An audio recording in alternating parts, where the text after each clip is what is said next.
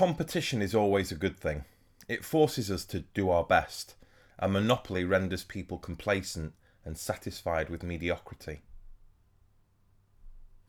One thing that you do have in abundance on social media and Facebook is competition. Competition with other marketers and, of course, those who represent industries and companies that market the same products and services as you. Rule number 1. Know the difference between competition and comparison. This means not falling into the trap of comparing your success or lack of and lifestyle to others, but rather try to understand what other people are doing well and what they are not doing so well, and either apply it or remove it from your strategy.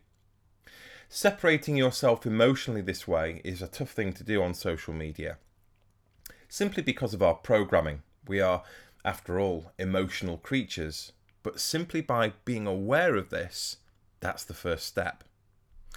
Now, as I previously mentioned, it's not uncommon to see great products with poor marketing and poor products with great marketing on social media.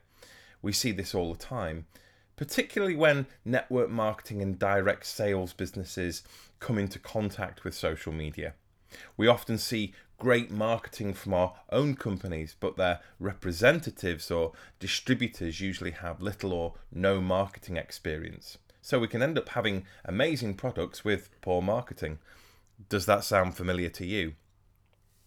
Roughly 90% of all marketing you see on social media focuses on what the product is, or being the best, or words to that effect. In many cases, even denigrating the competition. Instinctively, we tend to sell in the same way that we have been sold to before, which is badly. Now, why do we do this? Because most people are amateur and lack the sales and marketing experience, but more importantly, lack the understanding of how people on social media engage and make decisions to interact. That's why I put this podcast together. Talking about your products like it's just come out of a TV advertisement on social media and in a public domain doesn't do anything to make you stand out, because people see it every single day, everywhere they look.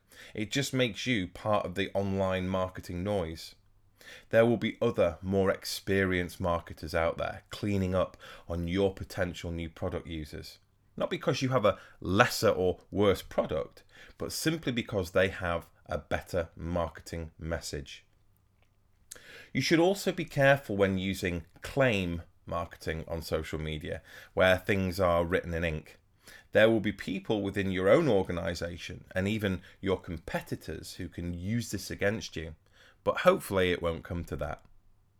The newsfeed, if you're going to use it at all, is a great place for you to assess your competition and study good and bad practice, where people are interacting and where they're not. Promoting yourself as being better than the competition is not a strategy you should employ on social media.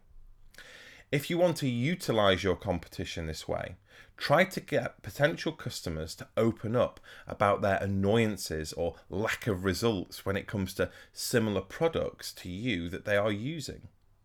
Also, understand that potential customers can get your products anywhere. I don't care how special you think you are or what unique selling point you have, and I've said this previously.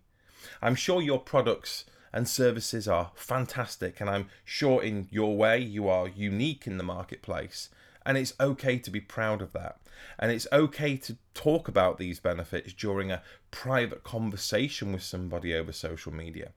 But marketing yourself this way publicly, in the public domain, isn't great for your brand or your company or your sales figures. Why? Because people can go into any high street shop, the online retailer or website, and purchase what you have. Whether you're better or whether you're cheaper or whatever. People aren't always looking for the best products.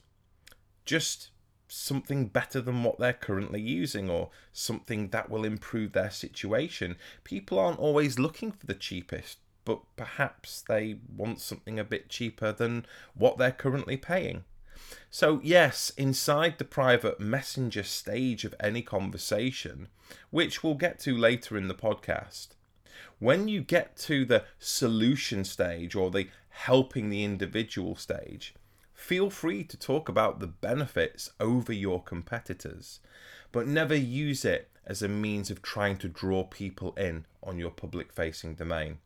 The world is sick and tired of being sold to in the same way that 90% of your competitors are selling. Be in that 10% who does it right, and that will always give you the advantage.